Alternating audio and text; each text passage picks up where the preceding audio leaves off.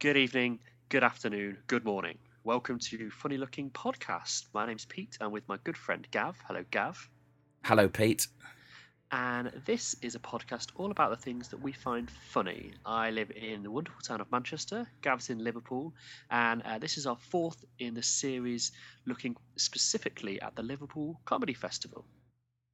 And as we record this, it's just before the festival starts. But if you listen to this, it might be started, halfway through, finished ages ago. We could all be dead. This could be in an archive somewhere. I doubt it.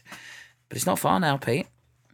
It's not. And the great thing is there's so much interesting, exciting comedy coming to Liverpool all over the city for a good few weeks. So do give it a Google, have a look, or go back and listen to our first 3 special podcasts where there's already lots of recommendations and interviews with lots of really exciting people who are involved.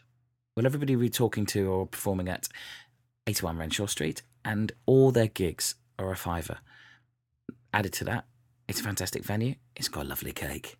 You can have a little can, maybe a little glass, take it in with you, and have a great time. And obviously, it would be remiss of us not to mention the 2 funny-looking lives that are taking place at 81 Renshaw Street on the 19th and 26th of September. It is going to be an event. It's going to be happening. It's going to be there. It's 2 halves. The first half is just in the room. We're gonna chat. We're gonna get to know the audience, but not in that way. You'll be looked after. You're gonna have some tasters of shows. I'm gonna be helped out by Top Joe. I'm giving a young fella a bit of a break, a bit of help. He's gonna help me as part of the official podcast of Liverpool Comedy Festival. Top Joe is gonna be our roving reporter, and then the second half, if you can't be there, you can listen in. It's going to be live on Spreaker.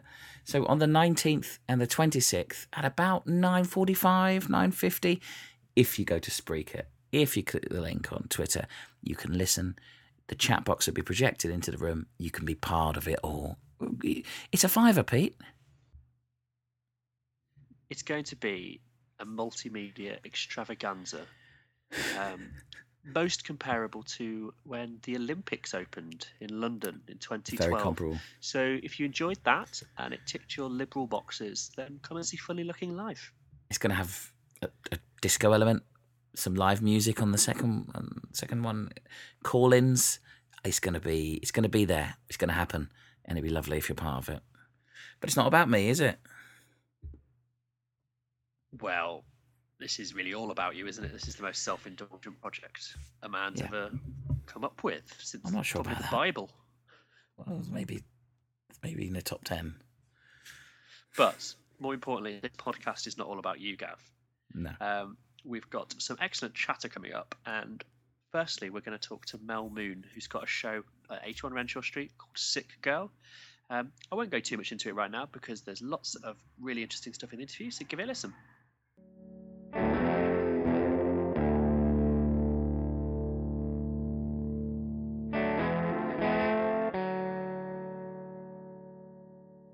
Hello, Mel. How you doing? I'm very well. How are you? I'm all right. We're venue buddies. We are. On the same day. I know. But I know. I'm a bit intimidated because you just come off the bounce of an Edinburgh run with your show, Sick Girl, which is what we're talking about. You can tell us about that in a bit. And I'm just going to stumble in with a bottle of rum and a bag full of aspiration. Tell you what, I did an Edinburgh show in 2009 with Colin Manford. We did nothing but get hammered for a month and laugh on stage. And it was the best fringe ever. Right. But with a serious show that you really want to do well, you end up having a breakdown and being accused of all sorts. So we enjoy that bottle of rum. This is good. This is already in. Okay, so Sick Girl, as I say, it's just done the run out in Edinburgh. It's a true story and it's your story. And if you go to the Liverpool Comedy Festival, there's a bit of a preamble there, but set the scene for us, paint the picture of the piece that you bring in. Well, the whole reason I wrote the show was because I wanted to create something good out of probably the worst thing I've ever had to face. In sort of it was my Everest climb, or, you know. So I had a baby in 2010, and I didn't feel very good after having the baby. And in 13, I was diagnosed with a really rare endocrine disorder that could kill me anytime, anywhere, any minute. And when you get a piece of news like that, everything changes. You stop making plans, you bring everything forward, start living in the moment, a bit irresponsibly sometimes, thinking it's acceptable just because you're able to streak down the high street naked whilst trying to rob a bank. Not the best plan. Death didn't come, so you'll go to prison, that sort of thing. But I started work on this show, and I realised that it was about a very serious topic, a topic that I felt was very current and that needed to be addressed, but in a palatable way. And that topic was assisted suicide. So during my sickness, at one point, things got so bad for me that I literally felt that I couldn't cope. The physical pain that my body was putting me through was barbaric enough, but the emotional pain of knowing that I had these two children that needed and depended on me, who I couldn't do anything for, was even worse, And as I say in my show, when your 10-year-old comes up to you and says, I don't want to go to bed because I'm scared you're going to die, and you've made a promise to your child that you'll never lie to them, what do you do? What do you say? Because if you say that'll never happen, it's a lie. I mean, none of us can ever say that, but with me, the odds weren't brilliant, and it was really awful. And in the end, my dad saved me, because as a kid, I'd had a similar sort of dream about him. And he told me at the time that when you dream that someone's going to die, it means you're going to get closer to that person. So I Googled it, and sure enough, that's what it said. So off the back of that, I said that to my son, and it was kind of like my get out of jail free card. And it helped, sort of bring the situation back down. But I was still suffering, and everything around me was falling apart because there was nothing I could do to end this suffering. So in the end, I thought to myself, every choice, every function pretty much has been taken away from me. I've got one left, and that is, do I want to stay like this, sit on the bench and watch everyone else play, or get out of the game? And I chose to get out of the game. And it was one of the hardest decisions, the hardest really, that I'll ever have to make. I hope I never have to make it again. It killed me inside and out to have to do it. But I got lucky, and I was given a drug that has really improved my quality of life, and meant that, no one knows how much time I've got. But then when no one knows how much time they've got, a label doesn't make that exclusive, So I try my best to enjoy every moment that I've got. I did go through a very pitiful stage, and I think we all would, sort of feeling, why is this happening to me? But now, on the whole, I just want to try and really enjoy myself and not live in the moment, because you can't do that. This is real life. As much as we'd like to be in a Hollywood film where every single day is a picture perfect moment, it's not going to happen. But try my best, so at the end of every day, when I ask myself a question, the answer is yes. And the question that I ask is, if this is it, if this is the night I'm going to go out, am I going out on a good one? And I always want the answer, as much as possible, to be yes. And so I wrote this show so that I could talk about what a person would have to lose to contemplate this as a decision. But most of all, more important than any of that, I wrote the show to try and make people feel good and talk about their future and what chances they've got just simply because they're breathing. And not in an American, hi guys, today is wonderful, you should, adore it. Not that, just in a way that maybe they wouldn't expect, in a way that, maybe I'm forcing them to face up to their mortality. I don't know, but it seems to be working. I leave the stage, the audience seem very happy, but most of all, I think they go away informed and think, actually, not everybody who makes this decision is doing it because they want to die.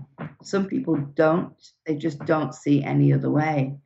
And when you say you've got children, I find that's the moment that people stop feeling sorry for you and start feeling that you're very selfish and that you should consider their needs first. And this was also an ideal opportunity for me to explain why that's exactly what I was doing. And when people come to see the show, they often leave surprised at how they, feel about that now, and obviously how the whole situation was perceived by me from my view. So Edinburgh was fantastic. I felt like I got to spend a lot of time with a lot of very special people. and, just get my story out there and hope that it makes a small difference. Tomorrow is the day that they will be voting on the bill in Parliament, the assisted suicide bill. If it's passed, doctors will be able to help people that are already going to die to go a little bit sooner with less suffering. We're in a society at the moment where we're not able to discuss it without emotion or rationally. And there are too many spiritual beliefs being cast about when this should be a very personal decision, not one that anybody alive can make for you. And my show was also about that. Two big key points, We all talk about humanitarian rights and how important they are to us, but the biggest one, you don't have that. And also, only somebody truly arrogant and truly obtuse could look at somebody suffering in a way that they themselves will probably never have to endure and say, actually, no, you've got to keep going. You've got to fight harder. If I were you, that's what I would do. It's the easy option that you're looking at now. You're meant to go through this. There's a lesson here somewhere. It's ridiculous. So all that considered, for me, it was much more than an hour making people laugh. It was much more than an hour of me getting my ego stroked. It felt really, really important, and it still does. And body willing, I hope to keep performing it for a good while yet to people that I think it would help. Because I think if I'd have seen it at my low point, I'm not saying it would have changed my mind, because it probably wouldn't have done, but I think it would have given me pause for thought. And I think it would have made me feel less alone, because we all know that chronic disease, serious disease does that. It isolates you. And this was my way of just putting the patient back in touch. And hopefully people will really enjoy it. And you know what? Despite the heaviness of that little conversation we've just had, or that little speech I've just given, it is a very funny show. I'm not laughing at anything in particular. Comedy's in the detail. You can have a little bit of a laugh at my expense, my partner Chris's expense, as we came to terms with something like that, and the mistakes we made as we went along. It is giggle. But I know people who've seen it and said it is funny. Yeah, that's funny, and that's good. But what do you want the audience to come away with, as well as that entertainment, as well as the people are going to laugh? How have people reacted? Have you had feedback? And I know you get instant feedback in a room with an audience. You get, you create a dynamic relationship in the rooms that you are in Edinburgh. But what have you had coming back from people? The two biggest reactions I've had, because most people even go, I tell you what, I get a lot, hugs. I get a lot of hugs, and it doesn't matter how high the stage is. They'll find that bad boy, and they'll always ask permission and say, "Can I get a hug?" And at the end of my show, no matter how big the room is, I take the time to ask as many people as I can a question, which I won't say here because obviously I want you to see it. And many a time, the answer to the question will be, "I'm sorry, I can't answer that, but can I give you a hug?" And I'll come, the one thing that the reviews have said, and that certainly critics have said, is that it's a connection. I want them to make a connection with me. I want them to go away feeling like for that hour, nothing mattered but what we were doing in that room. And are you writing a stand-up show, or is it a story with jokes? I know it's an obtuse question. Are you, because you have a background in stand-up anyway? I do, and writing. You're a writer. Yeah. How similar is this? It sounds dismissive. I don't mean it to. This piece of work to the Mel Moon that performed and wrote before your illness. Miles away. I used to write songs about absolute filth, and I bloody loved it. I would get up on stage, drag my keyboard. Sometimes I'd have a straight set in mind. Other times I'd get the audience to give me a topic to write about, and I'd write one on stage. And and don't get me wrong, I'll never drop the keyboard. I love the keyboard. I know plenty of people out there hate musical comedy, and I'm not getting rid of it. It's just that with this, I won't. There are no categories in comedy. If it is funny, that is the only category. Exactly. And if anybody listens to Funny Looking and thinks, I like this type of comedy or that, there are no types of comedy, you fools. Genre, I love that word. It's so up itself, but it's a genre. That's not a particular genre that I enjoy, sod off. But yeah, well, let me write you some dirty jingles for Funny Looking Pod. Oh God, I'd love that. Well, let's get on that. Well, Funny Looking Live, I do every Sunday on Spreaker. I need some jingles. I need walk on music. Something personal to you. Absolutely. There you go. It's all sorted. That is a binding contract. That is a binding contract. I will do that, and no, really, I'm going to get you to sing it yourself, which will be even funny. That is not a binding contract. No paper has been signed. So what has been some of the outcomes of this? Okay, so feedback-wise, the two strangest bits of feedback I had was I did it in Reading, and by it I mean the show before Rumours Start. I did it in Reading, and there was a guy at the back of the room, and it's funny, yourself as a performer, you'll always seek out that one person in the room that's not behaving the same way as everybody else. Yeah. In most cases, it's usually the person that isn't laughing, and you'll go for them. But in this instance, it wasn't that. It was I can't explain what his body language was doing. It's almost like, I'm going to leave. No, I'm not. I'm going to leave. No, I'm not. All the time. And then eventually he walked out of the venue, propped open the door, and stood on the other side of it. So he could see, but he wasn't in the room. And he stood and watched the whole thing.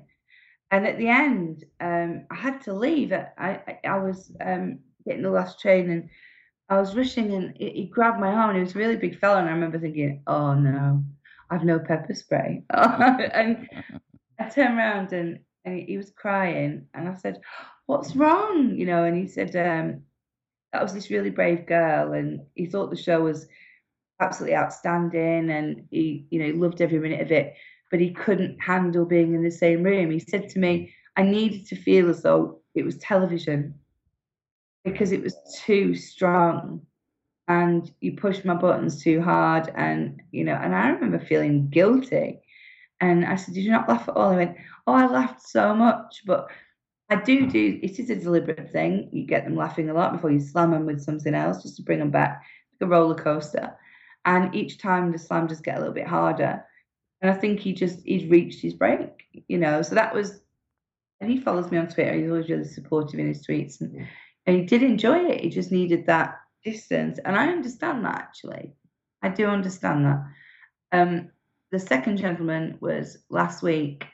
Again, as I said, go around the room and ask the question, and I asked him a question, and he gave a really impertinent answer, and I thought, oh, he doesn't like me, he doesn't like the show, so I sort of tried to skim over him really quickly and, make light of it. It gave me nothing. His face was really hard, and I thought, oh, he hates it. And then I got feedback from the promoter who said that everybody had loved it, but one gentleman, the gentleman that I'd asked that question to, had gone up to him and basically said that was a risky show. And he said, did you not like it? He went, no, I loved it, but it brought back things that are just a little bit too raw for me at the moment. I think I would have preferred to have waited another couple of months before I'd seen it. And that's the risk I'm taking. Yeah. Most of the time I always say when anyone in Edinburgh said, what's it about? When they used to start me, I'd say, right, first half of the show is about me. I'm going to tell you a story. And, you need to hear that story for the second half of the show to work. The second half of the show is about you. And I'm going to tell you another story. But for that, you're going to have to come and see it. Right. And that's really the best. And the reviewer summed it up perfectly when he said, she starts out as a typical comedian, and you think, oh, okay, some nice jokes in there. And then all of a sudden she tells you the most horrific, terrifying story that you find yourself unable not to laugh at. And then in the end, she turns the entire focus of the show onto you. And before you know it, you leave believing she's just written an hour of comedy for you. And I mean, that's weird that I've pretty much remembered that review, isn't it? No, I don't think so at all. But I remember reading it and thinking, you've hit the nail on the head, pal. That's exactly what my show's about. Well, I've made a promise that I'm going to, even though, as I say, it's the first day of my first show, I'm coming to see it because there's too much in this resonant to me as a fan of performing, as a fan of comedy, and also personally that I can't miss it. I'm not going to miss it. Well, the more people in the room that I care about always makes the show better for me. I mean, if I've like grown to like someone personally, it's brilliant when I see. I mean, I was so lucky in Edinburgh. Some brilliant comics came to see it, and every time I walked into the room and saw their faces, I was blown away, Good. absolutely blown away. I thought, well, as comics, you know what it's like. If you get positive feedback from another comic, it's harder than winning a bloody BAFTA. Comics. Oh, they're a funny bunch to observe from the outside, Yes. as I am. So we've got Mel Moon at Sick Girl, 81 Renshaw Street, 19th of September at 5 o'clock. And that means, Mel, that people can come and see your show. Yeah. They can then, have that time after to connect and talk to you, have something to eat, drink, relax, go for a... Then they can come back to 81 Renshaw Street and see mine. Well, that's what we're going actually, to I think I have to... Oh, I think actually there's Adam... There's somebody in between us as well. God, no, I should have promote them. I should know who they are. No, screw them. It's about Mel Moon, Sick Girl, and Funny Looking Live at 9. Who cares? Everybody. I don't want. No, I am promoting everybody. I just don't know who it is. That's all.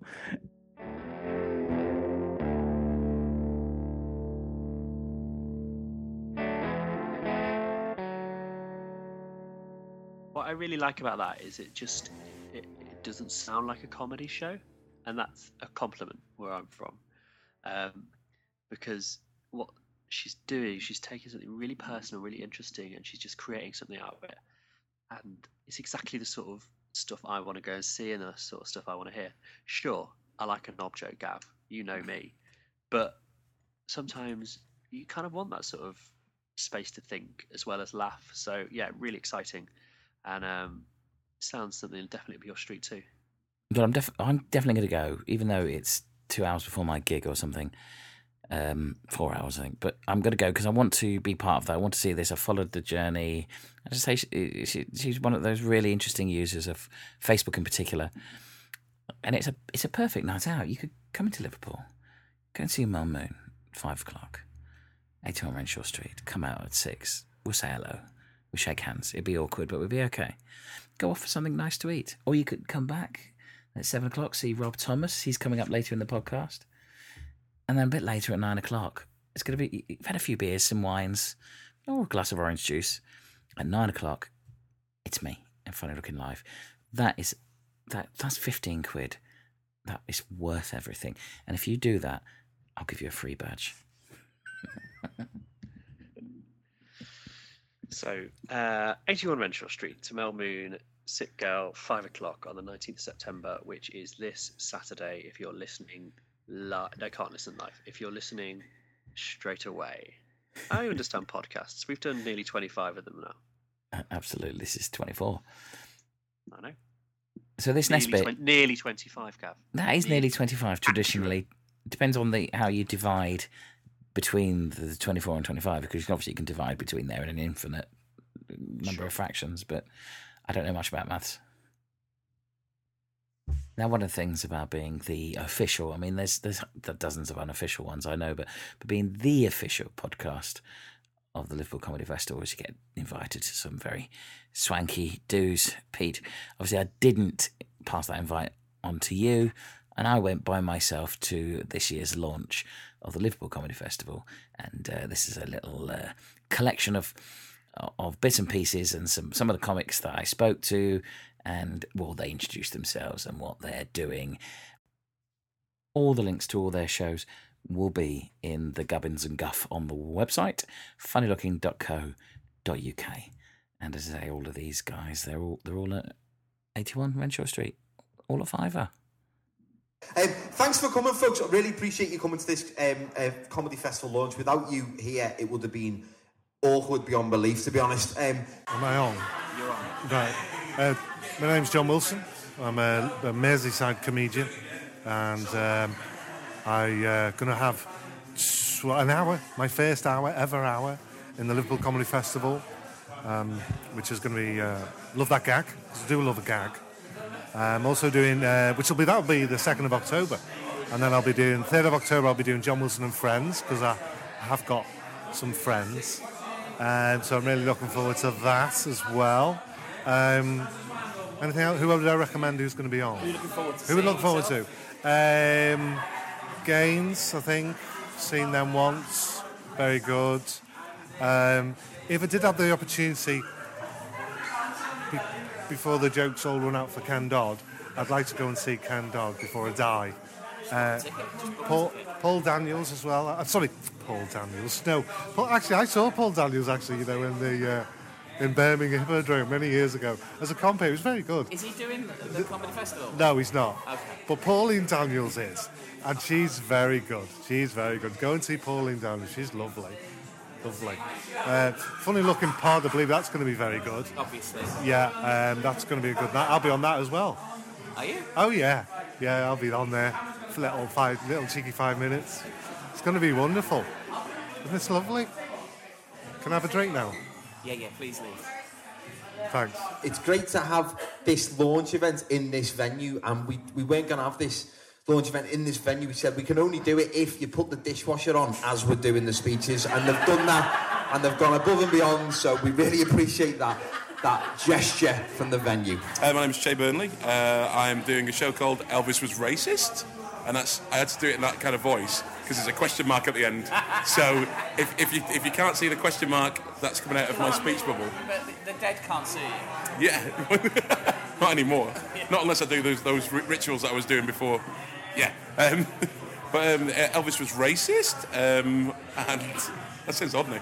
22nd of September, Tuesday the 22nd of September, 81A Renshaw Street at 7 o'clock. And it is about some things that happened to me, but also about celebrity. Basically what happened is I got told by a woman once that I didn't need to talk about racism anymore because racism was over.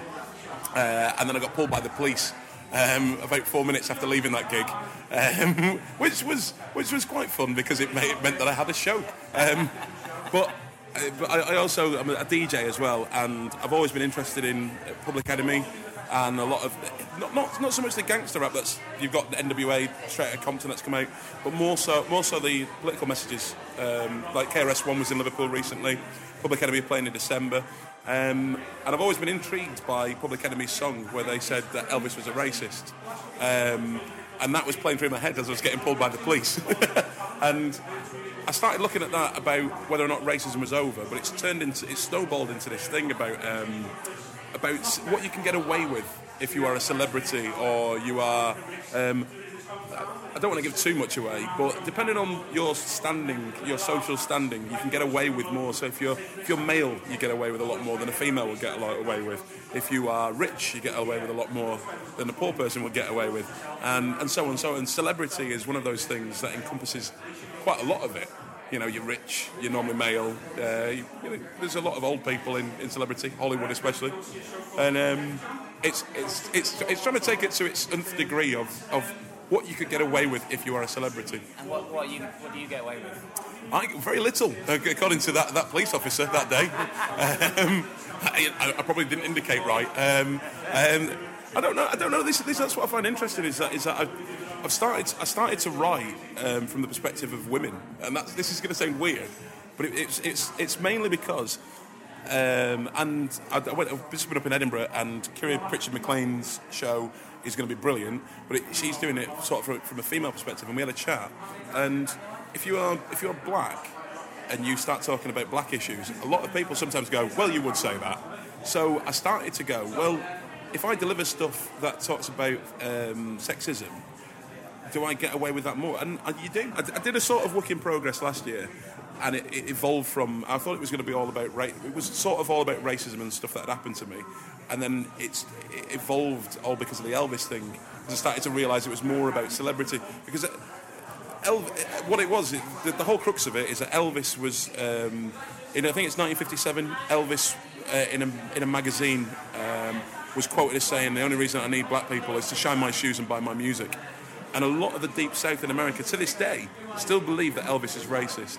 And it's looking at whether or not he did say that, whether or not he was allowed to say that, or how he got away with it. Because now, in the era that we're in now, there is a lot of things that celebrities get away with. Even after what's gone on with certain people who are now in jail. I don't want to over it. Hulk Hogan this week. God. I'm writing this show, and every week something else happens that means I have to rewrite the show. That's my excuse for it not being ready. But it will be. It will be on the 22nd of September at 7 o'clock at 81A Renshaw Street. Seamless then. Look how you do. Thank you, Joe. Thank you very much. Last year was the first year I was festival director, and the big thing that we had to do, there was three kind of key points we wanted to do. It was visibility, it was connectivity, and it was anticipation for the festival itself. And I think we managed to do that last year to some degree. This year, it's going to move on a notch as well, and I think this launch event's testament to the fact that we're doing that. The fact that a lot of people in the room helped make that happen is, we really thank you for that. It's hard to run a comedy festival without, all the parts in the city being in the same place and working together. So that's great that happened. Hi, I'm Rob Thomas. I'm a comedian. And during this Liverpool Festival, I'm doing two shows and I'm involved in a third. My first one is my own solo show. It's called, at the moment in the programme, it's called Rob Thomas Working Class Zero, brackets Our Contract. But already before the show started, I've changed the name. It's now called Rob Thomas Rebel Without a Clue. It was either going to be that or I'll fight the fucking lorriers. I don't know if I can swear on this, but I have. Rebel Without a Clue. It's all about my life, where I am now. It's basically questioning why I seem to want to fight for a cause, but I haven't got a cause to fight for. So instead I just fight everyone. It's like I want to fight the world. I get annoyed at everything. Things wind me up. I don't know why. The other day I got annoyed at BBC One on CBBS because they introduced an otter as ferocious and scary, and I thought, how offended would that otter be? Knowing you're taking the piss out of them before you introduce them, that wind me up. So that's the kind of thing I'm talking about in my show. Also, it's a bit biographical as well. It's going to go on tangents about the rest of my life. It's just a title I'm trying to stick to. The second show is Tuesday the 21st of September. It's called We Used to Be Fit, and it's a double header with Kate Tracy, and it's basically just talking about the demise of our bodies and our life. It's going to be two double hander, us both doing 20 minutes each, and it's going to end with me and Katie answering any of the audience questions about life, trying to give advice where we can, whether that would be good advice or not, I'm not sure. And finally, the last show is Sunday the 4th of October. This is the show I'm probably most excited about, even though I've got my own show. It's a show called Meth Jam, and what it is, it's a Scouse tribute to all things Def Jam. Cheers, Rob. We'll put links to all of those. Right, cheers. A bit busy, man. Yeah, for about 3 days. Cheers, thank you very much. But this is the launch event. The festival starts proper on September the 18th, so please take a brochure, take a handful, give them out to people, spread the word. It's great that people can let people know about shows that are on in the festival, not just the big names, the smaller names as well. Thanks for coming. Enjoy the rest of tonight. Can we have a big round of applause? And let's open the Liverpool Comedy Festival with a big round of applause. Thank you very much.